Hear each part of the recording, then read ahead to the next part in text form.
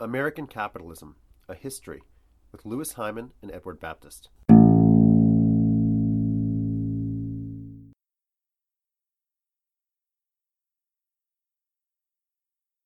Now, as he watches London burn in late 1940, Arthur Harris, a Royal Air Force planner who's directing the mounting up of what is going to be a massive British bombing campaign against German cities, turns to an associate and he says, "They are sowing the whirlwind." In fact, what Harris and the Royal Air Force were planning was a deliberate series of attacks, most of them conducted at night with incendiary weapons, on Germany's towns and cities, with the purpose of carrying out what was called area bombing, not precision attacks on military or industrial targets, but attacks deliberately designed to set ablaze the ancient medieval city centers of German towns, villages, and cities, and kill, displace, and ultimately break the will of Germany's civilian population. This is pretty clear from what Harris says. The aim of the combined bomber offensive should be unambiguously stated as the destruction of German cities, the killing of German workers, and the disruption of civilized life throughout Germany. The destruction of houses, public utilities, transport, and lives, the creation of a refugee problem on an unprecedented scale, and the breakdown of morale both at home and at the battlefronts by fear of extended and intensified bombing are accepted and intended aims of our bombing policy. They are not byproducts of attempts to hit factories. So in other words, our goal, Harris was saying, is not to destroy the factories, but to kill or terrorize the workers who are really the heart of the industrial economy that flows through those factories. Now, when the U.S. enters the war, the U.S. Army Air Forces, in their attacks on German targets, have a different philosophy. They plan mostly daylight raids, and they rest their hopes on what they believe is the incredible technological capacity of their equipment. In particular, the B-17 Flying Fortress, which is studded with machine guns, which will supposedly keep away German fighter aircraft, and the Norden bomb sight, which is a piece of optical equipment that is used to calibrate and find the exact time and the exact angle at which to drop bombs, supposedly so accurate that it can put a 500-pound bomb from a mile in the sky into the inside of a pickle barrel.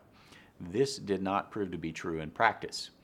Although the U.S. carries out massive, in fact very costly attacks on industrial sites year after year after year, it is not clear that they were therefore able to significantly reduce Germany's industrial capacity. And as I said, the cost was very high. In some massive daylight raids, as many as 20% of the airmen who left never returned. And yet, in 1944, the German industrial economy was able to produce more aircraft in that single year than it had produced in the entirety of World War II up to that point. The Germans were able to adapt, moving factories underground, dispersing production units, and doing other things to try to mitigate the effects of the American attack on their industrial capacity. So the U.S. and Britain invest a tremendous amount of economic resources, a tremendous amount of industrial production, a tremendous amount of human life in the form of the aircrew who die trying to carry out this strategic bombing effort. And they also decide to set aside the rules of war and instead to follow this theory that strategic bombing, either by destroying production or breaking the will of the enemy, will shorten the war. And so we have to ask whether or not this was actually worth it. Well, if we look at the question of whether or not strategic bombing broke the will of the Germans in particular to continue fighting, in 12 years of rule, Hitler faced only one credible attempt to remove him from power.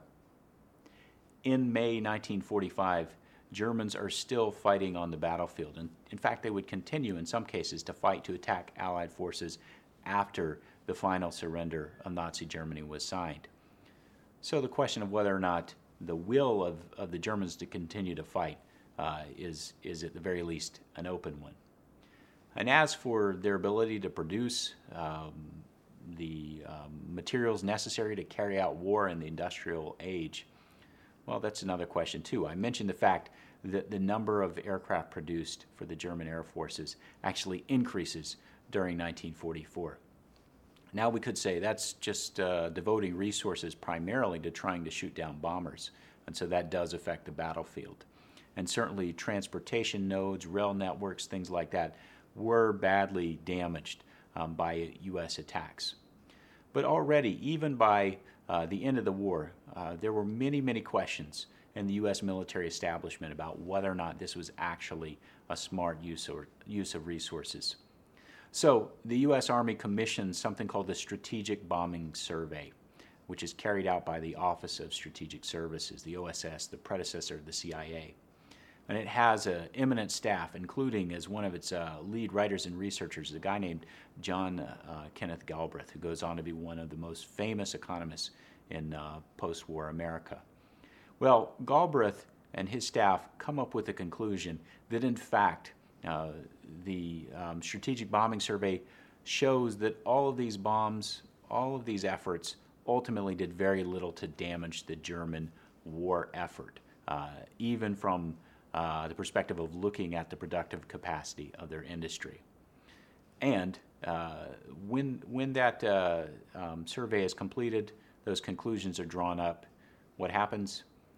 One of the directors of the Strategic Bombing Survey, a guy named Paul Nitze, buries Galbraith's conclusions, and he rewrites the report to say that, in fact, yes, there was a massive impact. And this is very important for the way that the post-war world, and in particular, post-war American military industrial establishment is constructed. It creates a kind of path to penance. Not only would Nitze himself go on to be one of the architects of post-war U.S. nuclear policy, a policy which to a large extent consisted of building up a massive nuclear arsenal, just as the Soviets were doing, and confronting their enemy with the threat of what soon became called mutually assured destruction if either one used nuclear weapons. And that sounds a lot like the theory behind strategic bombing.